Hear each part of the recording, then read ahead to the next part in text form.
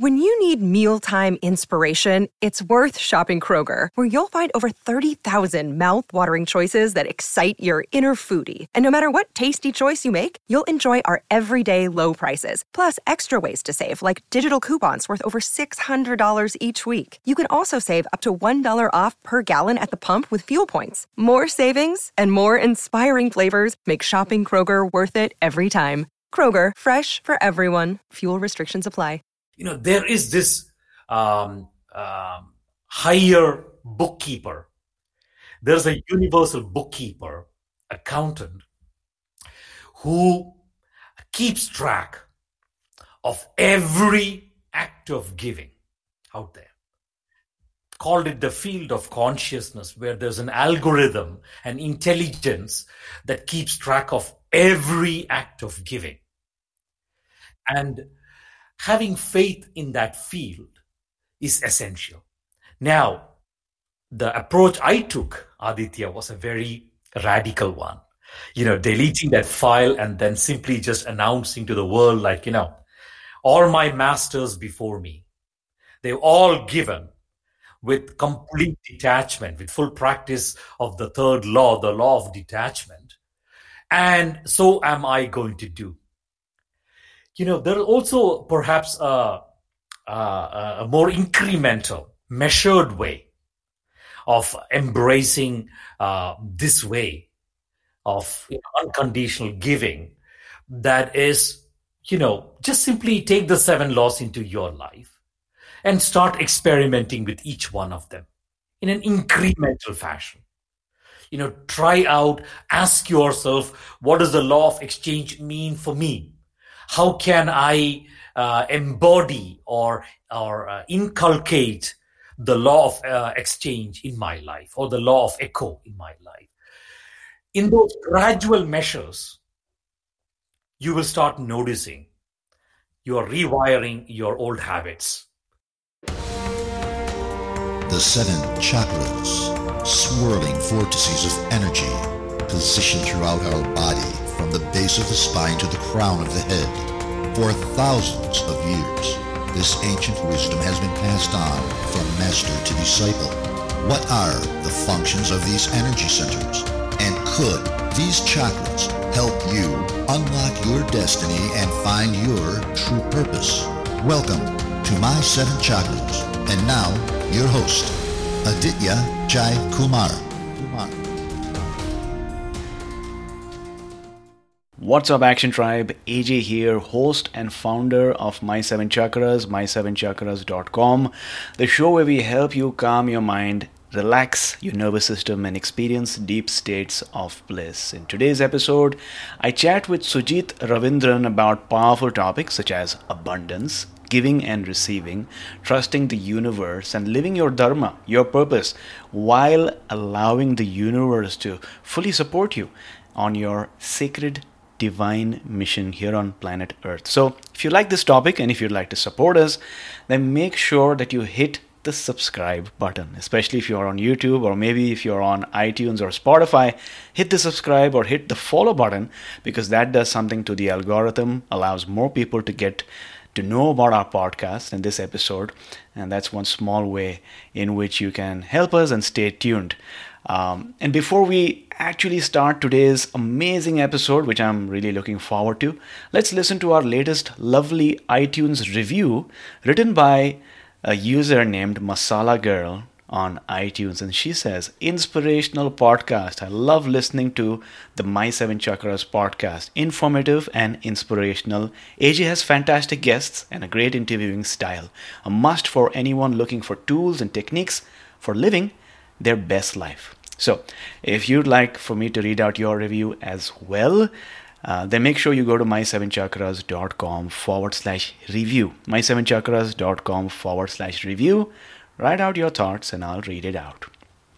All right. So with that being said, let's bring on our special guest for today, Sujit Ravindran. Sujit Ravindran is a contemporary mystic and a serial author.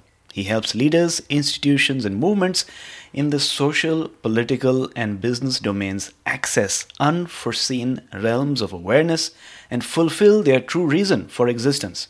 He is the author of The Seven Mystical Laws of Abundance and the founder of the Being Abundance movement. For work around spiritual upliftment, he was also awarded the honor of the Ambassador of Peace in 2012 by the Council of Assisi in Italy. So Sujit, how are you doing? Welcome. Good morning, or should I say good evening, Aditya. Thank you for having me here. Thank you. Absolutely. It's such an honor to connect with you, and thanks to technology, we both are able to actually enjoy the benefit of the sun, except that I'm enjoying the dawning of the sun, so to speak. And I guess in your place, the sun is sort of setting down, but it's still the sun. Italia, it's a few minutes past 6 p.m. Okay. in Italy. Yeah, so evening time. Wonderful, wonderful. And Sujit, with all my guests, I usually start with the very beginning, or at least beginning in this human form. Where were you born and brought up, and what was your, childhood like? Me, I was born in India, in Kerala. I don't know where in India are your roots from. Mumbai. Growing up as a country boy, with the little delights of making those paper boats and floating them in the rainwater and, running after the ducks and the frogs. Perhaps the matter of most distinction in my life was finding my first teacher at a very young age. And while I went to the regular schools, Aditya, in parallel, the thing that enamored me even more was the subjective education of life with these masters, with these teachers. You go to school and you learn about geography and history and chemistry. Whereas with these masters, you learn about life, love, joy, fear, health, the purpose of existence. And that subjective side of my education is something that I've loved so much. And I've grown up with that. And until 22, I was in India. I went to university, my first university there. But always in parallel, there was this other education that was continuing, that was about the spiritual sciences, about consciousness, about the subjective self. That's pretty much how it's been. And since then, from 22, been traveling, living abroad, many different continents, many different roles, activities. There's a beautiful saying, you travel to find yourself. Very true. Very true. And the older and older I get now, I see, Aditya, that, a deeper connection, returning to India, wanting to discover more of myself, reconnect with the immense spiritual ocean that India is, deepening that connection in spite of the lockdown, the COVID, and all of that. And Italia is such a beautiful place to be. Middle of the world in a certain way, yet close to India. And it gives me space to just be with myself very often. Very, very true. I mean, I love what you shared there. And you said Italy is very close to India. It is, I think, very close to India physically as well as culturally, because if you think about it, back in the times of the Roman Empire, there was a lot of trade that happened between Italy, the Roman Empire, as well as South India in particular, Kerala, because of the spice trade. And at one point, I think there was a Roman senator, Pliny, the elder, who complained at the senator and saying that, this must stop. We're sending all our gold to India. what's happening. I'm not sure a lot of that is happening these days. Yeah. Yeah. But indeed, you look at it, Italians, my wife is Italian, by the way. And, you look at their culture, customs, their excitement about their festivals and holidays, very similar to India. Right. Same thing, the breadth and tastes of their food in Italia. Very much like India. The family values, the relevance and importance they give to family. Again, very, very similar to how it's in India. And thinking of family, I also know you told me that your mother is recovering these days from COVID. And I want to send my thoughts, my prayers, my energy to her for a rapid healing. And of course, Aditya, strength to you in these moments. Yeah, I mean, if we think about the spiritual journey, this is the ultimate test that I have gone through, me and my family, in just being in a position where I am so helpless across the 7 seas, across the world, when they're not allowing you to travel that much. And even in Mumbai, my mom is in the hospital, still on ICU, behind the doors, where you don't get to see her. Doctors who are looking after her, giving her the medicines. I feel that the healing energy that we're able to send, or maybe the prayers, sometimes could be equally or even more powerful in being able to allow her for her lungs to strengthen, heart to strengthen, and then come out of this stronger than before. So thanks a lot for the prayers. Beautiful. So Sujit, you've shared so much so far.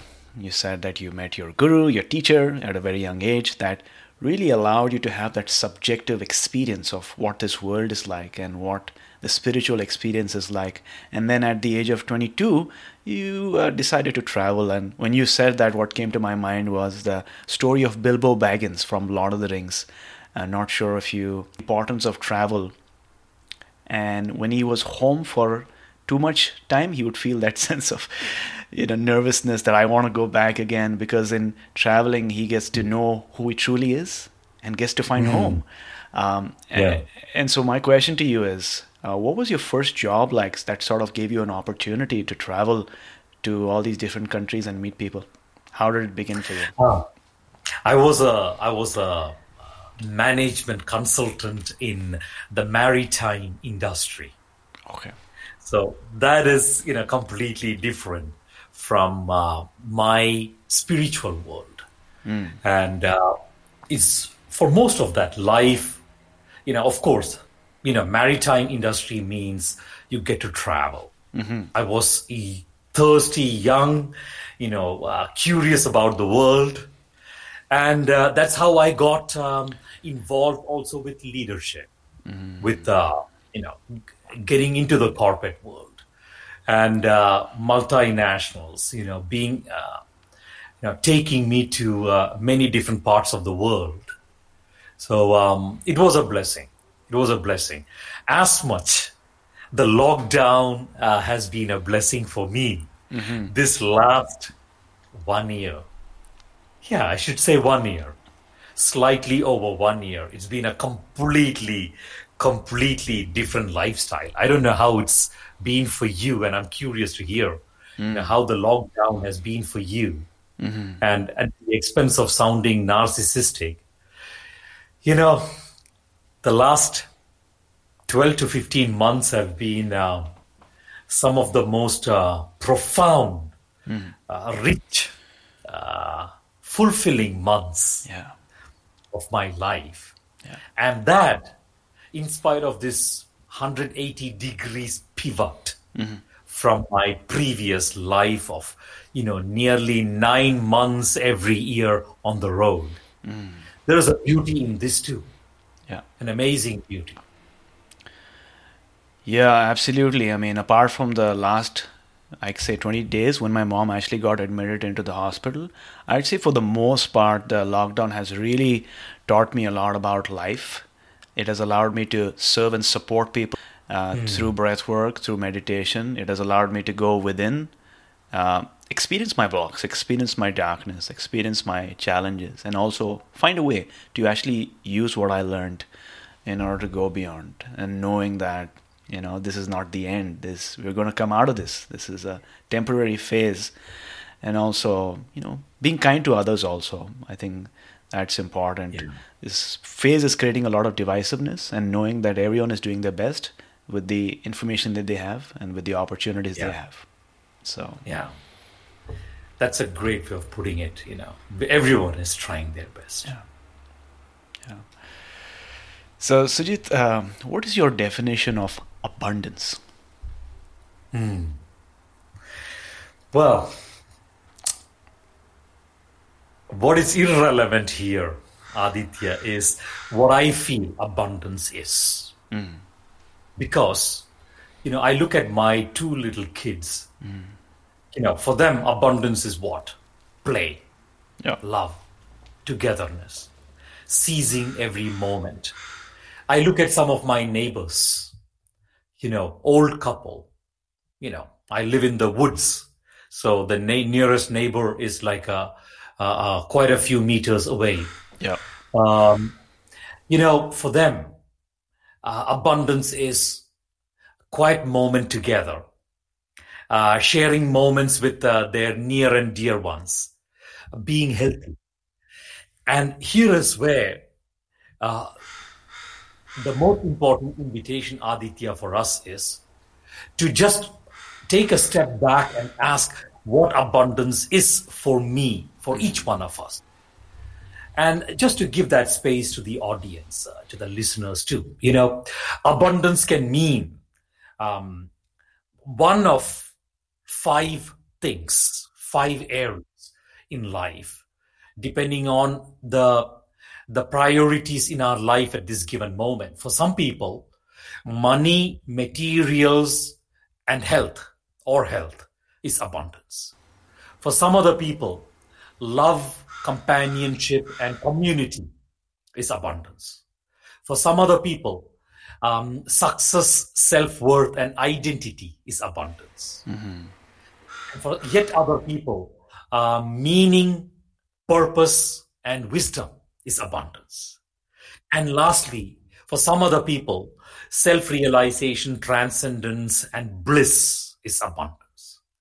So, somebody who is yearning for deeper meaning and higher purpose, extending that person success and identity is not going to be abundance. Right. So abundance is a very personal thing, depending on which stage of life we are in. So, I wish I could give you like a very straightforward one-line answer, but the fact is abundance is very subjective. I love that you gave our audience a moment to really ponder what abundance means to you, because it's so subjective. For some people, abundance could be having wealth to support themselves. For some people, abundance means they're stuck in a job that's paying a lot, but they just want a break, a vacation. For me, abundance right now is just meeting my mom. That is the abundance that I would have, to see her objective experience. And Sujit, one of the things you talk about is the law of exchange. And you write that the universe operates in giving and receiving. So could you tell us more about this? Yeah. Aditya, the 7 mystical laws of abundance, or the 7 spiritual laws of abundance, you see, these are, I myself inherited this wisdom when I was very, very young. Did not make any sense to me then. Perhaps at an unconscious level, I knew that these laws were relevant, were true. But perhaps at an intellectual level, I wasn't ready to embrace them. And it's only been in the last 15 years that I have truly embraced those laws and made those laws the modus operandi of my life.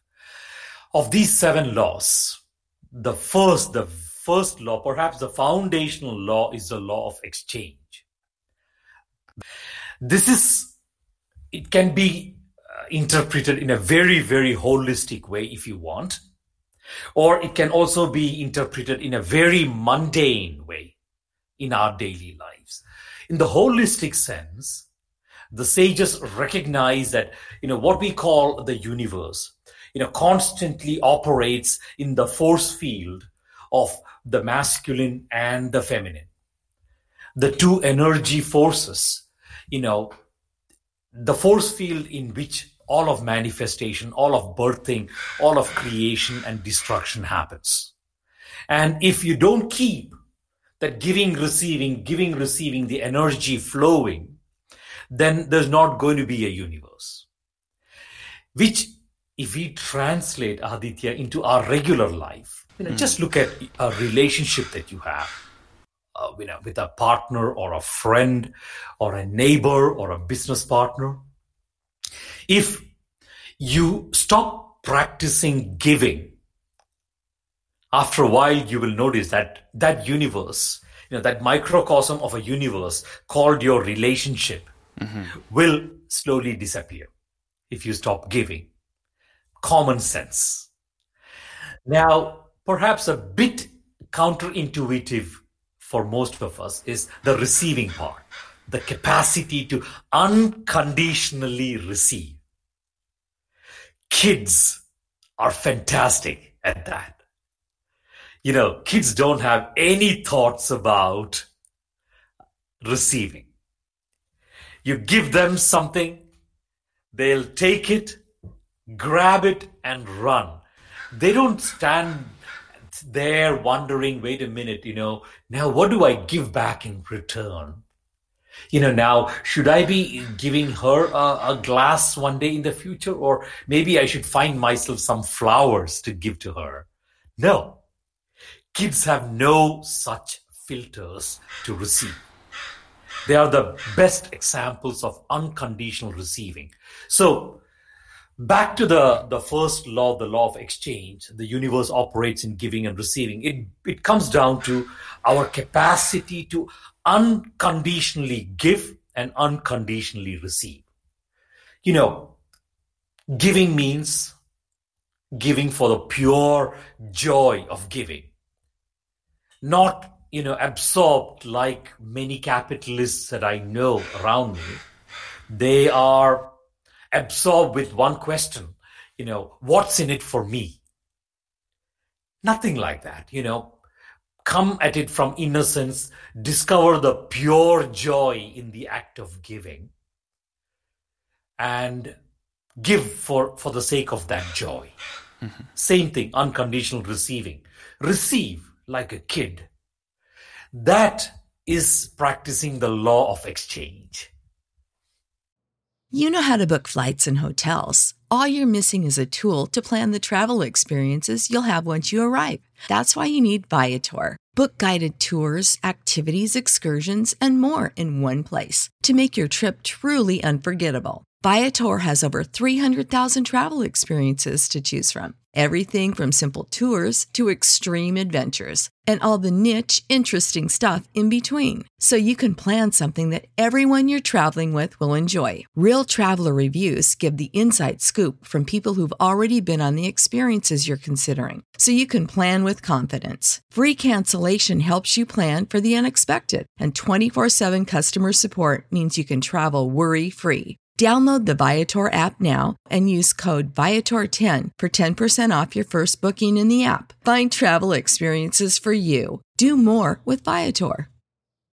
When you need mealtime inspiration, it's worth shopping Kroger, where you'll find over 30,000 mouth-watering choices that excite your inner foodie. And no matter what tasty choice you make, you'll enjoy our everyday low prices, plus extra ways to save, like digital coupons worth over $600 each week. You can also save up to $1 off per gallon at the pump with fuel points. More savings and more inspiring flavors make shopping Kroger worth it every time. Kroger, fresh for everyone. Fuel restrictions apply.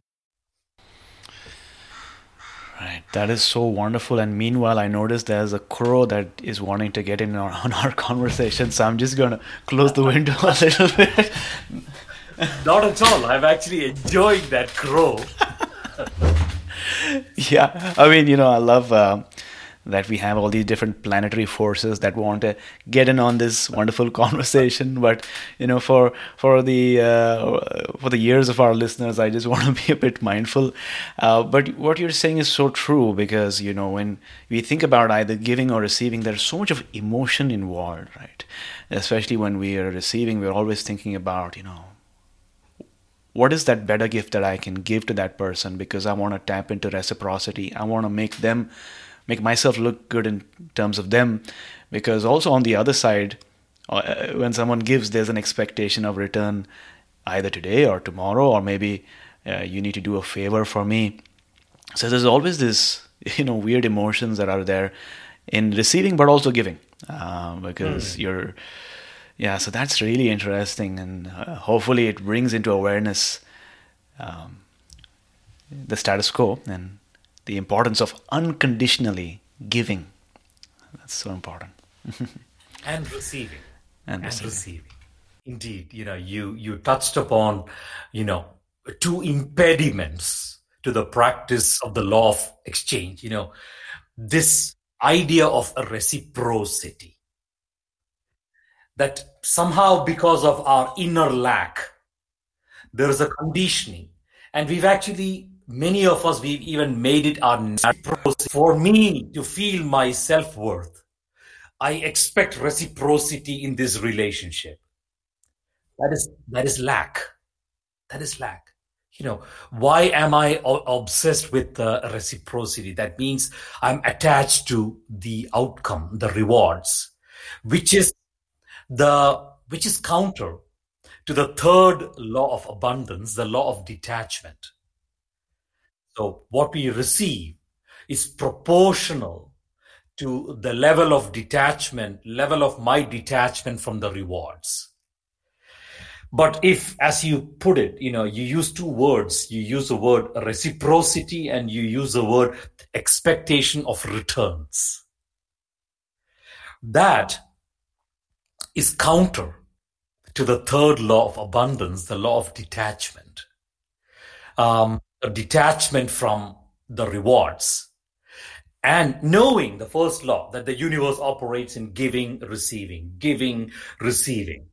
Knowing that's how the universe operates, that, if I give, so shall I receive. Knowing that, to what extent can I completely detach from the reward and discover the joy of giving? And that obviously means resolving any attachment I have to ideas like reciprocity, or, I expect a return for my investment. The return always comes. The further I'm detached from the reward, the more it multiplies. Yeah, and for someone listening to this episode right now, if you're enjoying this, make sure that you share it on your wall or in your group, because, I'm really enjoying this conversation and we're sharing so much. So, the small button that you can press, it will make a huge difference. So Sujit, you also said that the universe does not give back in the same order in which it is given. So help us explore this a little bit, the order part of it. It's there are many dimensions to this, by the way. The fifth law, Aditya, is the law of non-locality. That means giving and receiving is non-local in time and space, both in time and space. In space, it could mean two things. One is, you give me something, Aditya. If you really look at the law of abundance, what you will receive back may not necessarily be from me. Like this incredible gift that you're offering people, breath work and meditation and all of that in these lockdown times, especially in these lockdown times, it's become so important for people to use the opportunity to heal themselves, because a lot of people are suffering from isolation, from loneliness. And I don't want to sound insensitive. I don't want to sound narcissistic, but there is a simple realization, however provocative it may sound to some of our listeners. There's a simple realization that when I feel lonely, when I'm alone, it is a symptom of lack of self-love. If I love myself, if I rejoice my own company, if I love my companionship, how am I alone? Right. I am there for myself. I mean, I as capital I, I'm there for myself. I'm never alone, that I'm in the presence of the self. And through the presence of the self, I am in the presence of all my beloved ones, all my ancestors and forefathers and foremothers and all of that. We are truly never alone. And it is just in that practice of self-love that we experience that irreplaceable companionship. So, COVID times, this has become a very important prerogative for many, many people, lockdown times. And with this lockdown, the kind of service you offer, breath work, meditation, it acquires a completely more important significance today. And yet, important here, the fifth law of abundance, the law of non-locality, means that, and I want to acknowledge what you're doing. You told me, Aditya, that you offer all your service to humanity and the planet on a donation basis. You too. Yeah, at the moment it's a one-on-one sessions. I'm sort of going step by step into this experiment where all my one-on-one sessions, are fully donation based. Pay what you want, pay what your intuition tells you, and service first. Let me, give you the support that you need. Wow. Yeah. And remember, the fifth law, the law of non-locality, means it doesn't matter. Yeah. It doesn't matter, whether you're offering a service one-on-one or towards a group or towards a plant or an animal. Yeah. Doesn't matter. What will happen is you will notice the circle close. Right. That means in return for what you offer, what you deserve will always come to you from the most, from a source unexpected. It will come. That is non-locality in space. And another dimension of non-locality in space is, simple. You go to a supermarket and you extend $5, you get a bottle of shampoo. Now you see, that already is a different form of exchange. The lady at the counter is not giving you $5 back. You're receiving something else. That already in space, in form, is different. So it doesn't matter, in what medium we are exchanging, as long as there is exchange. And the law of non-locality says that the universe is non-local in space. That means for all the gifts that you receive, you will receive back. Sometimes it's from parents.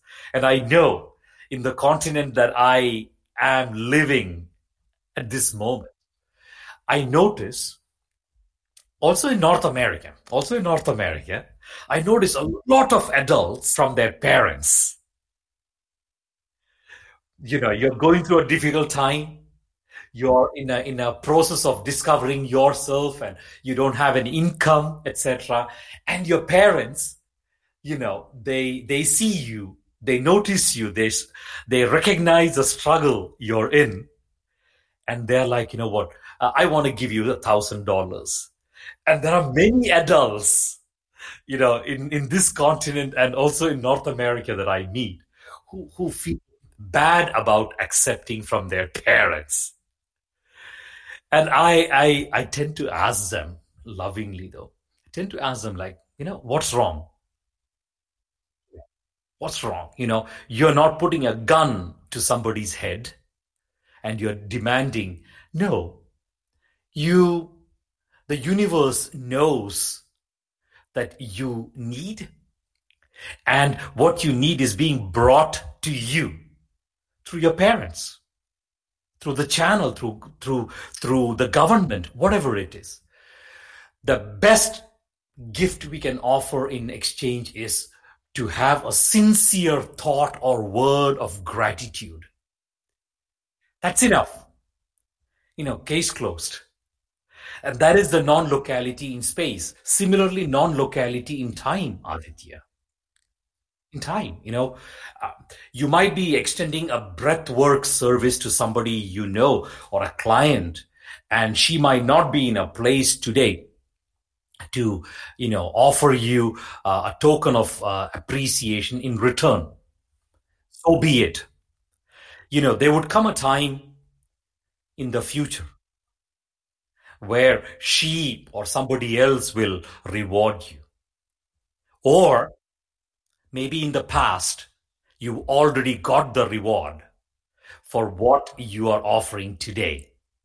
That is non-locality in time.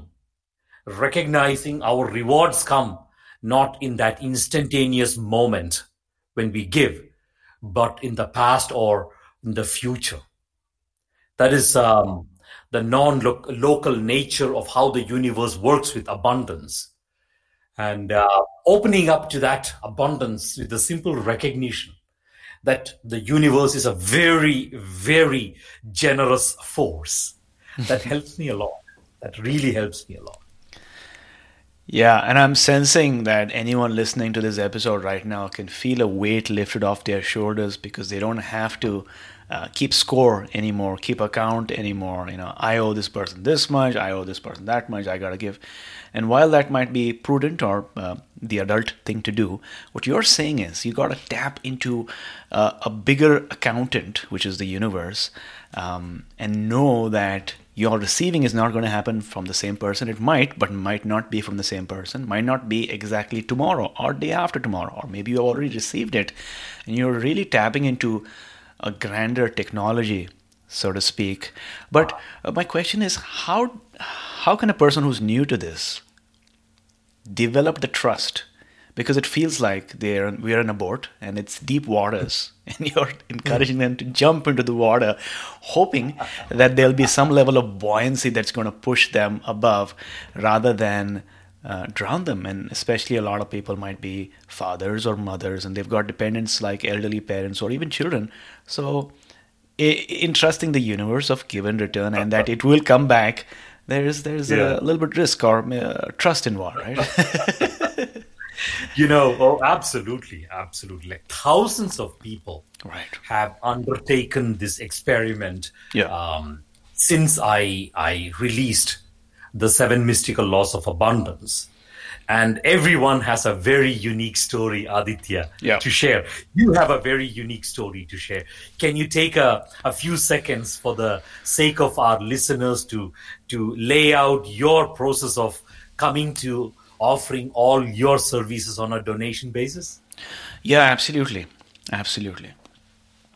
My thought process was, firstly, breathwork. My service is useful. And I thought to myself, inspired by you, like, who am I to put a dollar figure on the services that I offer that are one-on-one? If I raise my prices, that's limiting access to some people who need it the most. If I lower my prices, maybe I'm undervaluing myself because everyone values a particular service differently. Somebody who is deep into breathwork will be like, yeah, this is good. I'm used to this. Somebody who's for the first time in breathwork has a lot of stress, burnout. For them, this could be worth $1,000 because that could mean they get a new job, find a new relationship. And also, I loved your encouragement in terms of telling the people to go through the process of estimating what a session is worth to them rather than to me, and also opening up to more abundance. It felt a bit more freeing, and I'm loving it so far. And I'm really happy to hear that, you stick to it. Yeah. You maintain the faith and the courage Yeah. to stay with that conviction. Yeah. You said it right, that it'll be just your ego if you try to put a price tag on your service. Because who are you to determine what your service is worth to me? Yeah. I might be in a stage of my life where my life is in complete darkness. Yeah. Yeah. And I would get into practice with you. Yeah. And the light emerges. That suddenly becomes priceless. Yeah. And for you to say, wait a minute, no, this session is worth $95 or $120 or $150 or whatever, the going rates are. Yeah. That is presumptuous. That is the ego in function. Yeah. And I, 15 years ago, stepping out of the corporate world, honoring the calling that I was feeling from within to give myself fully to this, to help build a conscious world. Yeah. I had to ponder very deeply on the same question that you have been more recently pondering on. And no amount of intellectual engineering can help. I remember catching myself at one moment, this is like more than 15 years ago, where I used to keep a spreadsheet, really, calculating how much I would need every month in order to make both ends. Do I offer every day or every week, etc., in order to make both ends meet? Yeah. There came a moment in my life where I caught myself, wait a minute, I am allowing my ego to dictate its way. And I'm not suggesting that our listeners take the kind of radical approach that I did. Yeah. That was one day I just deleted that spreadsheet. And I simply said, you know what? To hell with all of that. I simply just need to practice a faith. Faith in the generosity of the universe. And as you beautifully put it, there is this higher bookkeeper. There's a universal bookkeeper, accountant, who keeps track of every act of giving out there. Called it the field of consciousness, where there's an algorithm, an intelligence that keeps track of every act of giving. Right. And having faith in that field is essential. Now, the approach I took, Aditya, was a very radical one. Deleting that file and then simply just announcing to the world, all my masters before me, they've all given with complete detachment, with full practice of the third law, the law of detachment. And so am I going to do. This episode is brought to you by me, AJ, because I'm offering you a free Breathwork Foundations course. If you've been interested in exploring breathwork and learning about the why behind breathwork, including the science and evidence that makes this ancient practice so amazing, then you got to check out this course. You will discover how to correct your breathing, how to boost your immunity, and protect yourself from pathogens and bacteria, what the ancients told us about breath, how to lose weight using breathwork, how to improve sleep, digestion, and mental clarity using a simple breathing technique. So come enroll in this free course and learn the basics of breathwork by going to my7chakras.com/free breathwork course. That's my7 is a word, my7chakras.com/free breathwork course. Once again, that's my7chakras.com/free breathwork course.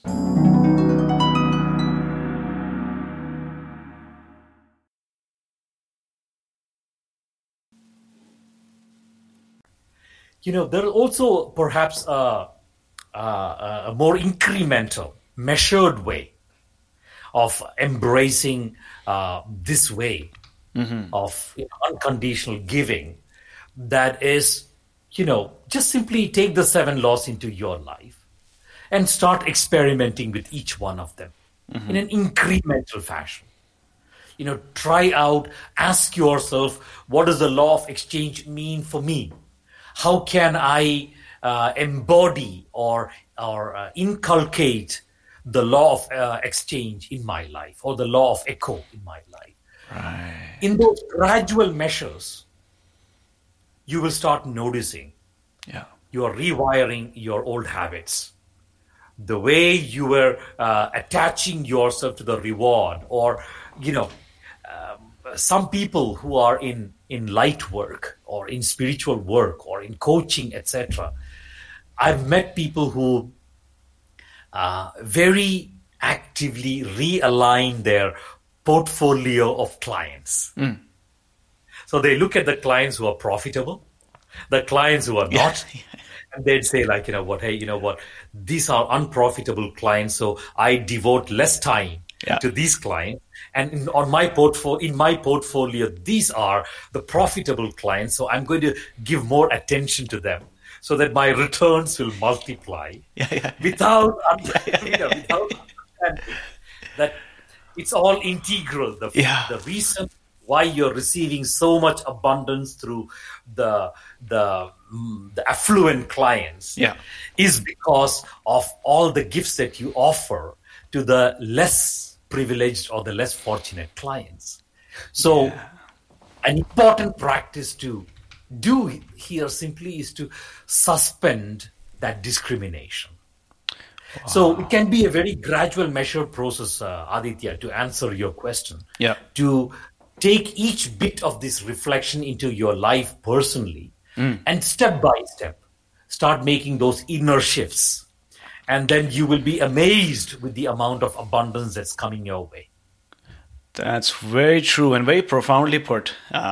Sometimes I think about things but don't have the lexicon. True, I notice all these Facebook ads and, people who want to, help you grow your business. And they're like, look at your portfolio, go towards the high ticket clients, people who are able to afford your services. And the people who are not, let them go. They don't deserve you.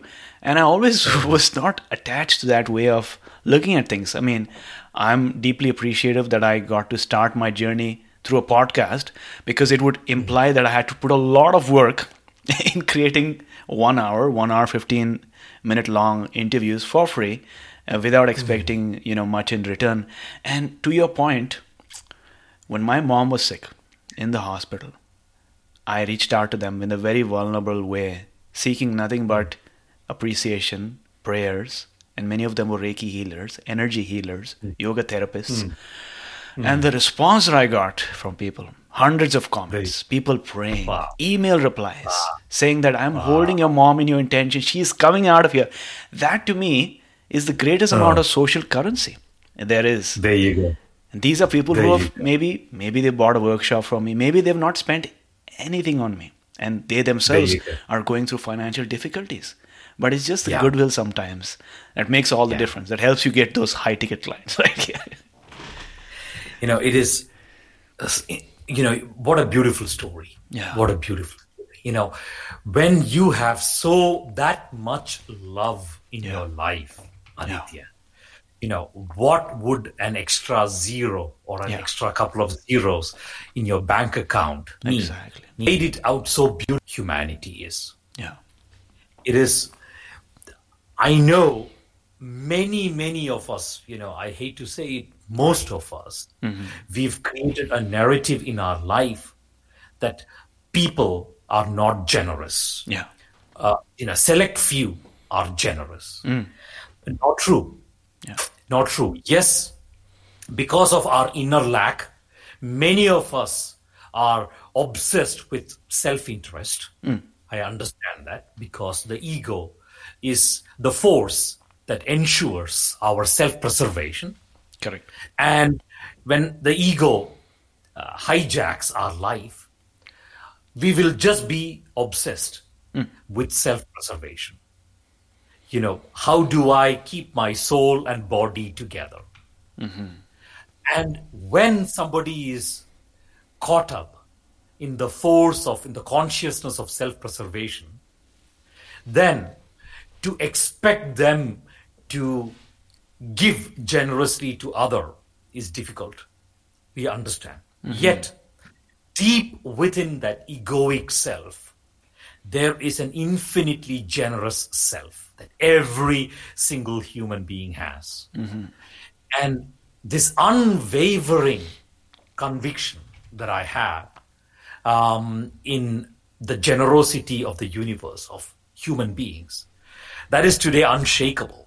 Because I have so many examples. Because I'm a practitioner of abundance, I'm very mindful of every act of giving and receiving that keeps happening around me.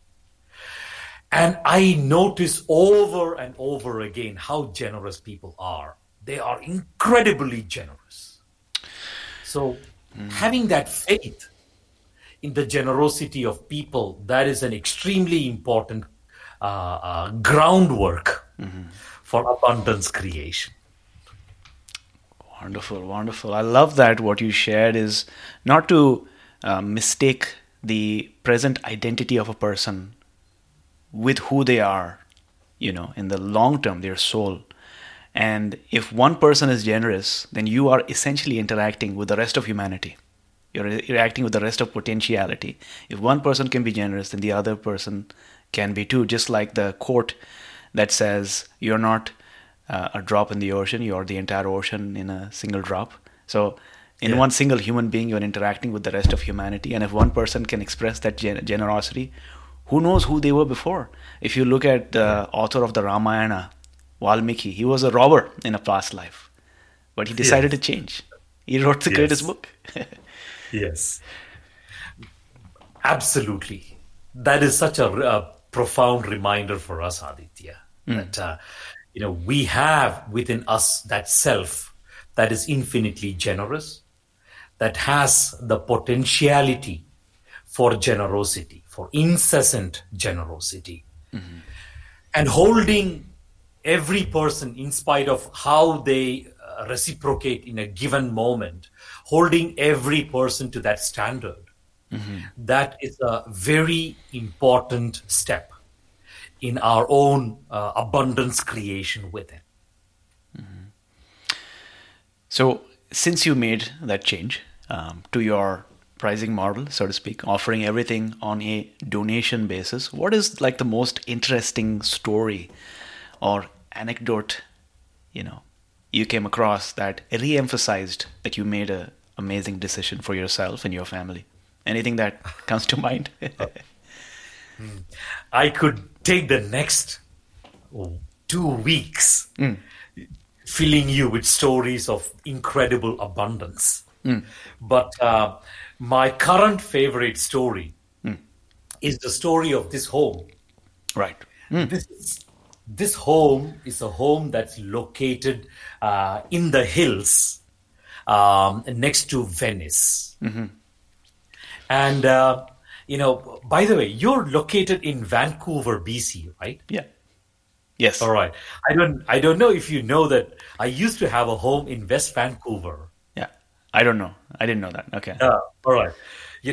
10 years in West Vancouver, and it was in 2019 that my family and we decided to move further east. Okay.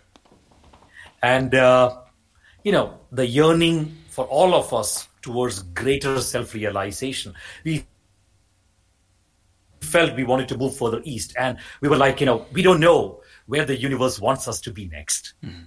But we will allow the universe to show us. Long story short, and it was clear to us that we're not going to be in a city. You cannot call West Vancouver exactly a city. Yeah. But still, it was a city. It was clear, city, no, we want to be in nature. That was the only thing that was clear. Whether it's going to be Europe, whether it's going to be Asia, nothing clear. And we said, we're going to watch the universe. We're going to listen to the universe. The universe is going to communicate to us where we ought to be next. Right. And guess what? In 2019, a group of people from across the globe, more than 300 people from across the globe, came together and gifted my 2 kids a home. This home is in the hills with nature on 4 sides. Wherever I look, all I can see is nature. Massively spacious, lot of land around, spacious home. We received this as a gift from more than 300 people on 5 continents. Amazing. And I myself, I think Aditya, I live a life of material minimalism. Simply because, I'm not somebody who needs much. Yeah. I'm happy wearing something that I've worn for the last 10 years. I don't need a replacement every season. I continue to practice reducing my eco footprint to be kind to the ecology. So material minimalism, and there's also a very profound spiritual reason, by the way, behind the practice of material minimalism. We can go there if you want to. Either ways, so I'm not really inclined to want to have more material possessions in my life. But, my little boy who recently turned 6, he's a wild spirit. You let him be, and he's going to change the color of your home. Yeah. He's going to rearrange the furniture. He's going to turn your kitchen into, a playroom. He's that kind of a wild spirit. And, for my kids to have a little space where they can call home, where they can draw on the walls and drag the furniture across the floor and do the things that kids love doing. That was a yearning that I expressed to the universe. A place where if tomorrow I don't wake up, they still are sheltered. And talking of abundance, the way the universe has responded, we have this beautiful home. They both love it to bits. They're living every square centimeter of this home. That for me is the latest story of abundance I like to share. No mortgage, no bank loans, no debts. Of course, I'm indebted forever to hundreds of people who actually, once the home was ours, more than 100 people, they came visiting from across the globe to restore the home. For restoration, from saying like, Sujit, just give me a place to sleep. And, it was incredible. And we have a wall with the photos, the name of all these people who are generous souls. This is the universe doing its magic. The more and more you continue practicing the 7 laws, the more and more you start noticing the exponentiality of things, which is the 4th law, the law of exponentiality. In a conscious plane, receiving is exponential to giving. It's only in our worldly plane, in our wakeful consciousness, we think giving and receiving are proportional. Right. Like if I give $5 to you, I get $5 worth of shampoo. That is in our wakeful consciousness, that is how things work. But in the universal plane, in the cosmic consciousness, receiving, I give 1 from a very selfless place, just for the joy of giving. The receiving is 10, 100, 1,000. I know for myself, if I had worked my whole life for a paycheck, I would never, ever be able to, own a house like this. But that doesn't matter to the universe. And of course, with such gifts also comes great responsibility. That means, the simple recognition that I have to continue to live my life consciously in service. But that is a story for you, Aditya, of how generous the universe is. Thanks a lot for sharing. This is indeed a powerful story, a testimony, so to speak, about the nature of the universe. And I love that you shared. And from time to time, we need to listen to what the universe is telling us. And if I'm being honest, the universe right now is calling me to Vancouver Island to live in Victoria. And as you might know, 3 years back, I went to Vancouver, Victoria Island, and I sat along I think it's called Gonzales Bay, right across James Bay, where you're in shallow waters and you can see the Mount Olympus Mountains on the other side in the USA.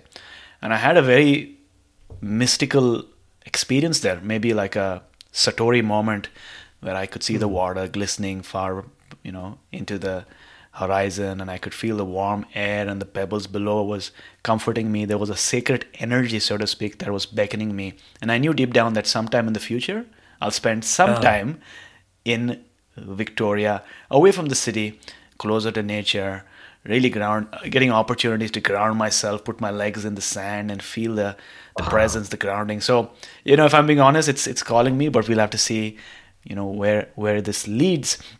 And my question to you is, Sujit, in order for you to live such a lifestyle as a father, as a husband, you need to have a really strong and supportive wife as well, right? Somebody who also trusts in these principles of abundance, of spirituality. Because otherwise, if you don't have somebody like that, they'll be like, are you okay? You got to be a responsible person. How are you doing this, right? So are you open to sharing how you met your wife, and developed this strong spiritual partnership that is making an impact and helping people around the world? Thanks for that question. Indeed, Aditya.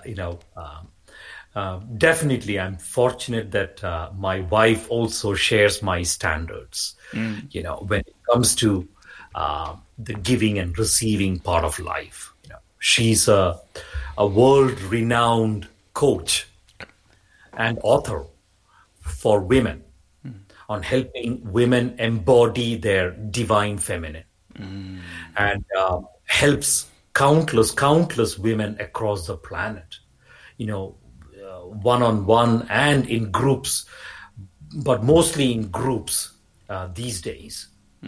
And yes, if you are in a relationship, it helps to have a partner who shares your sacred standards for life. Because, if you are stuck in a relationship where all you're doing is spending your time trying to force fit your relationship to your dreams, then that is not your destiny. That is not God's intention for you. It is not how it's meant to be. Right. Alignment, balance, symphony is the nature of the universe. If you look around and look at the perfection of nature, you notice that symphony. Winter comes to an end. Spring begins. Birds automatically know how to make a nest. They lay eggs, hatch them. The bees, the flowers bloom. Bees know how to go find the honey. They make their hives. You see, there's a perfection to that harmony. And that is what each one of us we are destined to. If that is not what is manifesting in our lives, then there is healing involved. There's healing involved. Now, I've been very fortunate that, I have a partner who shares my sacred standards with respect to life. And it's not just my partner, but many, many people around me who feel the same way. And she's somebody who I met actually in Italia. This is 11 years ago. And Italia has been one land that has welcomed me for many, many years with such a wide open heart for my service, for my events, retreats, talks.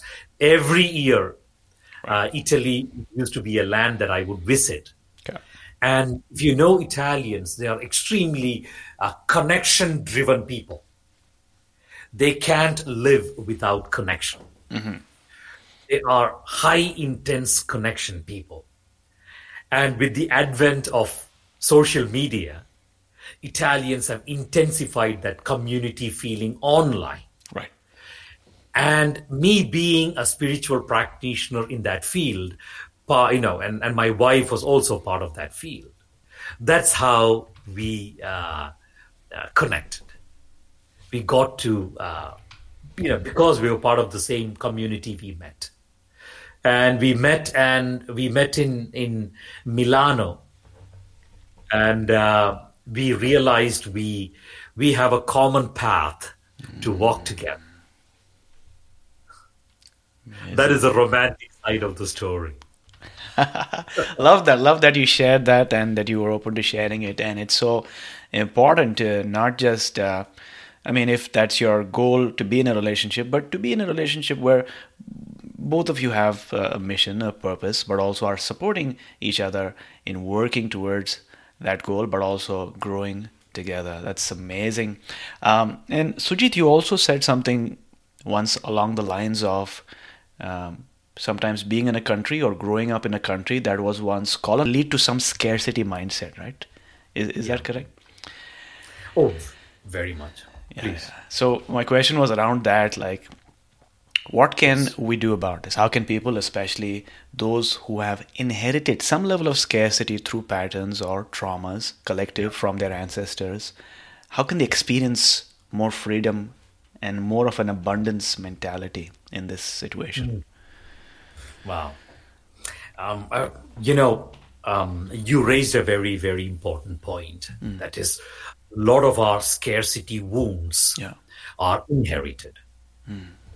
I know growing up, the material difficulty I had, the material scarcity, and perhaps looking back, the more formative or conditioning experience wasn't the material scarcity in my life. It was the scarcity consciousness of my parents. Because their parents, etc., they lived in so much scarcity. Yeah. And growing up with that scarcity, there is something beautiful also about it. That is, there is a great appreciation of the material resources in life. Yeah. That, you receive something and you cherish it so much because it is precious to you. So it brings a different level of awareness towards things. And I'm grateful for that, because even today, I have never forgotten to cherish the beauty of the little things that come my way. Yeah. Somebody wants to give me gifts, it's enough that they give me one gift so that I can fully live the experience of that gift. And the scarcity consciousness, though, we inherited from our past lives and from our ancestors, as I did from my parents, that, they suffered a lot, they struggled a lot. And, I'm grateful for those struggles. And I notice that growing up, I also used to measure the value of things through that scarcity consciousness. And the choice we have, though, is fully within our capacity. And Aditya, you told me that you signed up to the Being Abundance movement. This is a movement to help humanity shift from the scarcity consciousness to the abundance consciousness. Because if you look at the pre-COVID times, the normal that humanity used to live,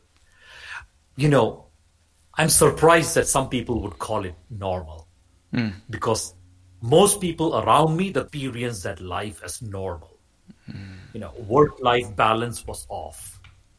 Many were disengaged from their communities and society. The economic inequity was so big. Political apathy and polarization just growing and growing, not to mention the ecological devastation. That was the old normal. And if you take a step back and you look at how we created that old normal, you will realize it's all because of our inner scarcity. Right. Because of our inner scarcity, we give 70, 80 hours of ourselves to work and not to our family. Because of inner scarcity, we have disconnected ourselves from our community. We don't invest any time into our communities. Because of inner scarcity, we have hoarded money. And there is such huge economic inequity in society. Because of inner scarcity, we have been so power hungry. We have been so ideological in our politics and governance. Because of our inner scarcity, we have plundered the ecology. You see, if we can use this lockdown moment to help humanity shift from the scarcity paradigm, the scarcity consciousness to the abundance consciousness, then we can create a completely new reality. And that choice is the mission of the Being Abundance movement. And the simple recognition there, Aditya, is that we have a choice. Every one of us, we have the choice. We can make the choice to shift ourselves from the inner lack to inner abundance. And that is the law of echo. The law of echo says that everything that manifests around us is an echo of everything that we manifest within us. So when we experience relationship scarcity or material scarcity, make no mistake, there is inner scarcity. And that inner scarcity is getting reflected or echoed outwardly in the material plane or in the worldly plane. And in the Being Abundance movement, we focus on helping humanity embody the abundance consciousness. Because from that place, there is this incredible shift, incredible healing and growth that we can orchestrate. Incredible. Just that inner place. So doesn't matter. In 1100 AD, India used to be the richest land on the planet with 30% of global GDP, and then thousands of years of material scarcity and relationship breakdowns and plundering and genocide. None of that matters. It doesn't matter that our grandparents starved, our parents starved. We all lived in one room, and, there was one lamp in the whole house with one switch. That none of that is relevant. Right. All of that is there. We are conditioned within, but to move from the scarcity consciousness to the abundance consciousness, that is a personal choice. The 7 laws are basically tools to enforce that personal choice, but it's a personal choice. And the moment we embody that abundance consciousness, then in the worldly plane, in the material plane, everything will transform into abundance. Love that. My knowing about India and the history of India was limited to what I learned in school from the textbooks when I was growing up. And boy, did I learn that the textbooks were full of propaganda. But 3 years back actually, I came across some books that really illuminated the truth about India and the vastness about our heritage and the knowledge of yoga and Tantra and Ayurveda and Vedanta. And the fact that a lot of this information was actually repurposed once it came back to the West. And no bad to the West, they also did their job in, promoting Indian Vedic sciences and yogic sciences. But, like you put it, there's always an opportunity to now go back and really uncover the truth about what India was, is, and will be as we cherish our own gifts, whether it's from Kerala, whether it's from Kashmir, North India, West India, East India, and also support the rest of the world in this growth and development. And I love that you're putting forth a new idea, a new vision about what we can bring about in this world, from the old normal, which wasn't really the normal, it was a bad normal, to a new and empowering normal for the rest of humanity. Sujit, you mentioned that true wealth is neither a possession nor a resource. It stems from the universe. So help us, understand this concept a bit, because there's so many different definitions about wealth and how you build it. Yeah. So help us understand this a bit. Wow. I firstly want to acknowledge the thought you shared about India, how grateful I am that there is an element of Indianness within me, If I can be accused of any identification, which is the nature of the ego, is what, identification, identifying with things, with anything. If you can accuse me of identification, let it be this one thing, the Indianness that I'm gratefully holding within me. Wonderful. I don't mean India as a geographic thing or as a religious concept or anything. No, simply as a localized field of consciousness that helps me in my mukti, my liberation. So thank you for those words of acknowledgement to our roots. The process of self-realization includes fully owning the wholeness, including our roots. That an Iranian can never be fully self-realized by fully cutting their spiritual umbilical cord from their heritage. Yeah. Like an Indian cannot, You can become a fully Canadian or an American, and with having that spiritual connection to a vast ocean of which you are a part of. You are not only a part of that vast ocean, you're also, as you put it before, a microcosm of that ocean. Yeah. So when you cut that umbilical cord to your roots, you're actually diminishing that vastness of that microcosm within you. So thank you for those words of acknowledging your roots. The seventh law of abundance is the law of inexhaustibility. That means simple. True wealth is inexhaustible. And this is again subjective. For some people, the IT knowledge is wealth. For you, your wisdom of breath work is wealth. In the sense that when you offer a breath work session to somebody, suddenly you're not depleted. You don't lose in the process. You still have the knowledge of breath work with you, and somebody has benefited from it.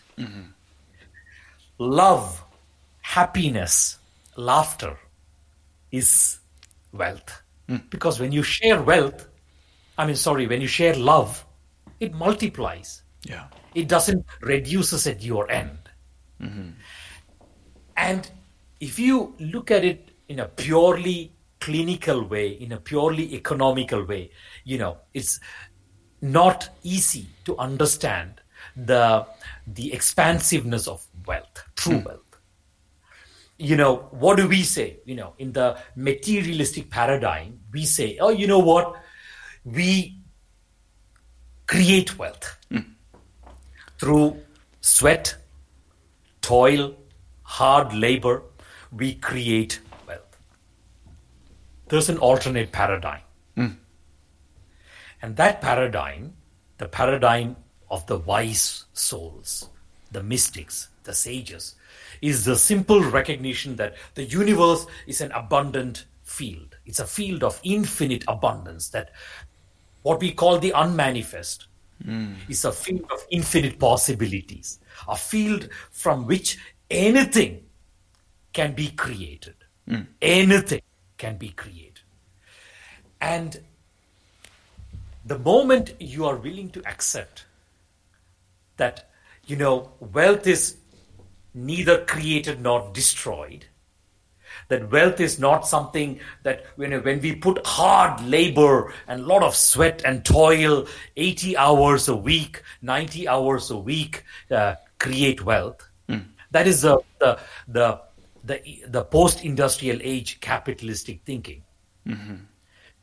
And fortunately, Vancouver is a very spiritually vibrant city where people are actively exploring alternate modalities of attracting abundance. There is this recognition that we need to tap into this field of infinite abundance. And tapping into that field means it's not an act. It's not an act of doingness. It's an act of beingness.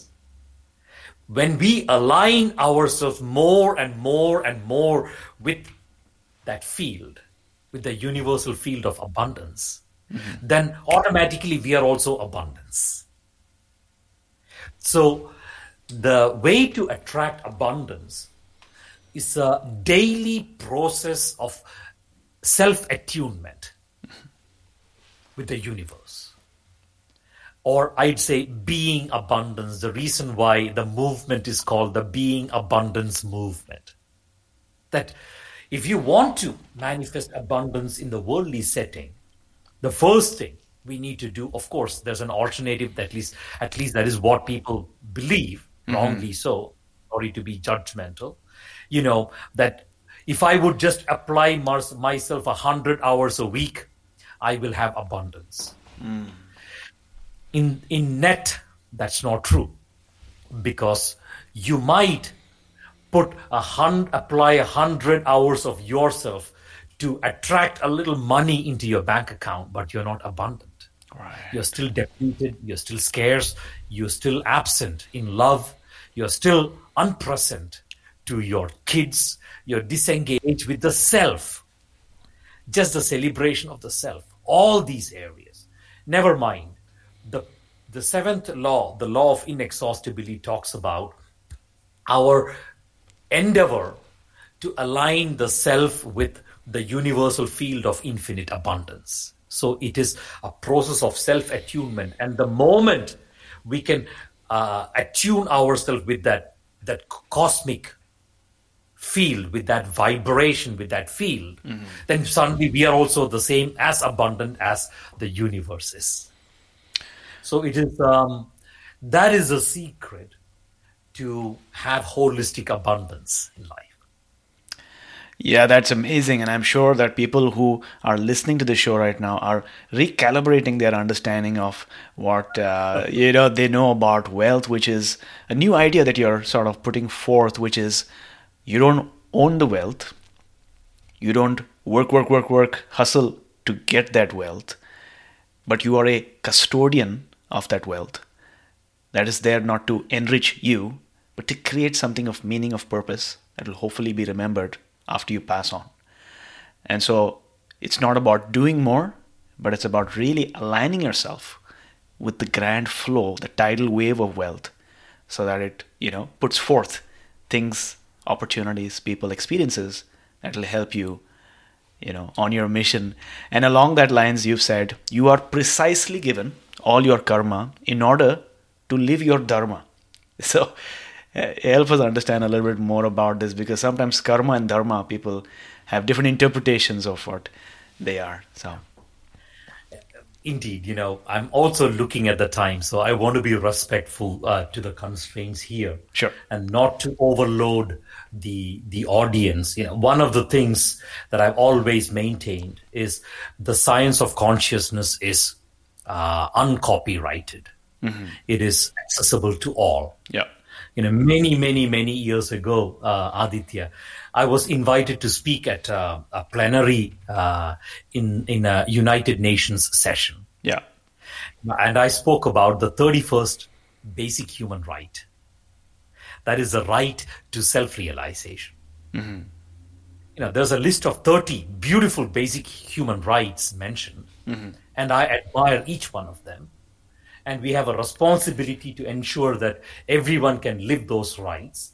But I spoke about the 31st basic human right, the right to self-realize. Mm-hmm. That means all this wisdom of consciousness that is being there even before humanity existed and will continue to be there even after the existence of humanity is meant for all.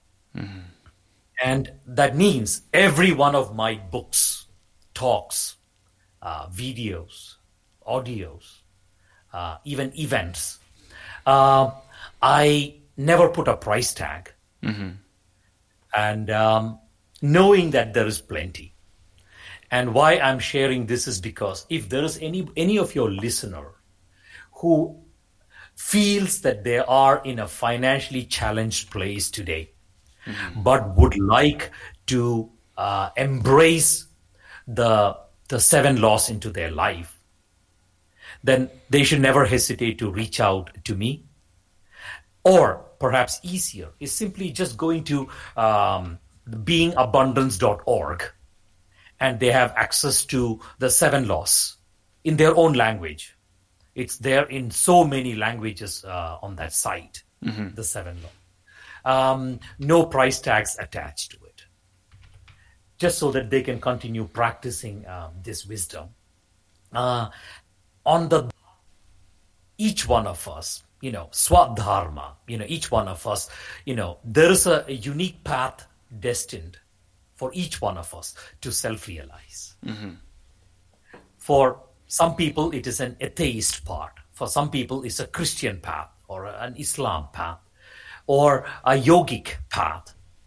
Whatever that path is, that path is unique to each one of us. There's a reason for existence. Call it dharma for mm-hmm. each one of us. Now, each one of us, by virtue of our life experiences, we are being drawn in a certain direction in life. That is the karma part. Just to give you an example, suppose you have grown up in a family, in a very, to use a word from the Western psychology dictionary, a dysfunctional family. Mm-hmm. The traumas within me, your karma is, having grown up in a dysfunctional or in an abusive family. When you grow up, there's a likelihood that you yourself would get into a dysfunctional family or relationship, or you will be a celibate or a single because the traumas of those past experiences. Those traumas are your karma. And the choices we make unconsciously based on those traumas take us, it's not unconscious, it's all part of a higher conscious design, will help you make certain choices, will mm-hmm. force you to make certain choices that will get you on your way of realizing the reason for your existence. Mm-hmm. From Vancouver City, mm-hmm. I know this example of a beautiful young lady. I remember once she came into one of my spaces in one of my retreats, and her story has been that for many years of her life, she took the path of drug dependency. So she was into drugs, and with a lot of help from many different people, she got out of it. Was not about the drugs itself. her daily dread used to be that she would slip back into that old life. So she lived for many, many years with that dread, that fear that she will slip back into that old life. And when she came into that retreat, and she was there for a couple of days, and she was going deep inwards, she came to this very, very profound realization of her dharma. She concluded that in this lifetime, her sadhana, her service, seva, her gift to humanity would be to help others who have come out of drugs and who live in the daily fear of relapsing into drugs, helping them find courage and free themselves from that dread. You see the connection between karma and dharma? Because she came through that life, she was unequivocal, crystal clear that her dharma, her way forward in her life in this form is to help others who live in this daily dread of relapsing into drugs. And she did such an amazing job. I'm sharing this example as an example of how karma informs our dharma.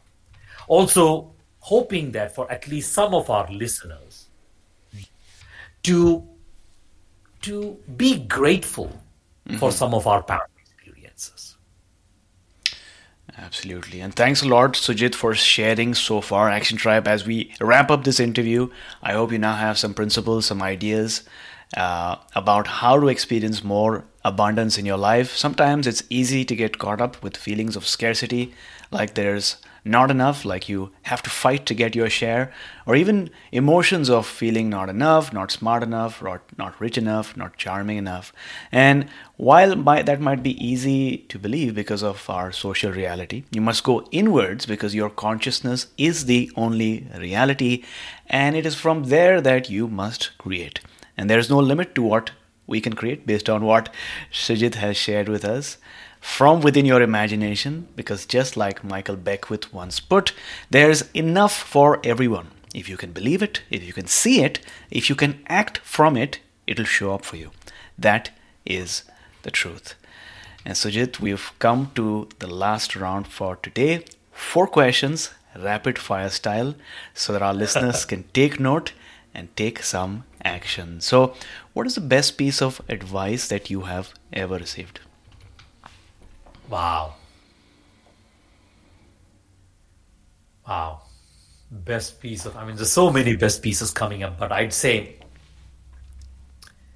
the power of eternal optimism.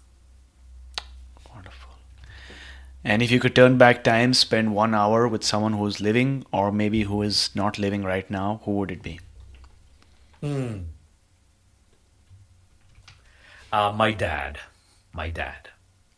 He passed away when I was 15, and I carried him within me through many unhealed wounds for the next 17 years. I'd go back, I'd tell him I love you and you've been the greatest gift in my life. What is that one thing you do in the morning or in the evening before you sleep that has improved the quality of your life?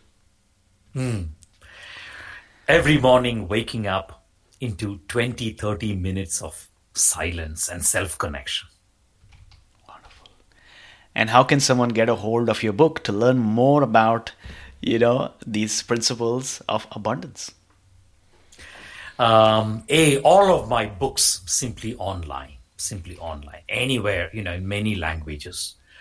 If not, simply just send me a message through sujitravindran.com or Being Abundance Movement, and somebody will help. Amazing. So we'll have all these links up in the show notes, especially if somebody wants to join the Being Abundance movement and be part of this global revolution that's happening, led by Sujit. Sujit, thank you so much for your time. Action Tribe, if you have any questions, comments, observations for me, aj@my7chakras.com, aj@my7chakras.com. But Sujit, thank you so much for coming on our show, talking to us about abundance, leadership, and the new world, and taking us one step closer to a human revolution. Wow. Thank you. Thank you for having me here, and thank you for being who you are, Aditya. Thank you for listening to My Seven Chakras at my7chakras.com. That is my-seven chakras.com.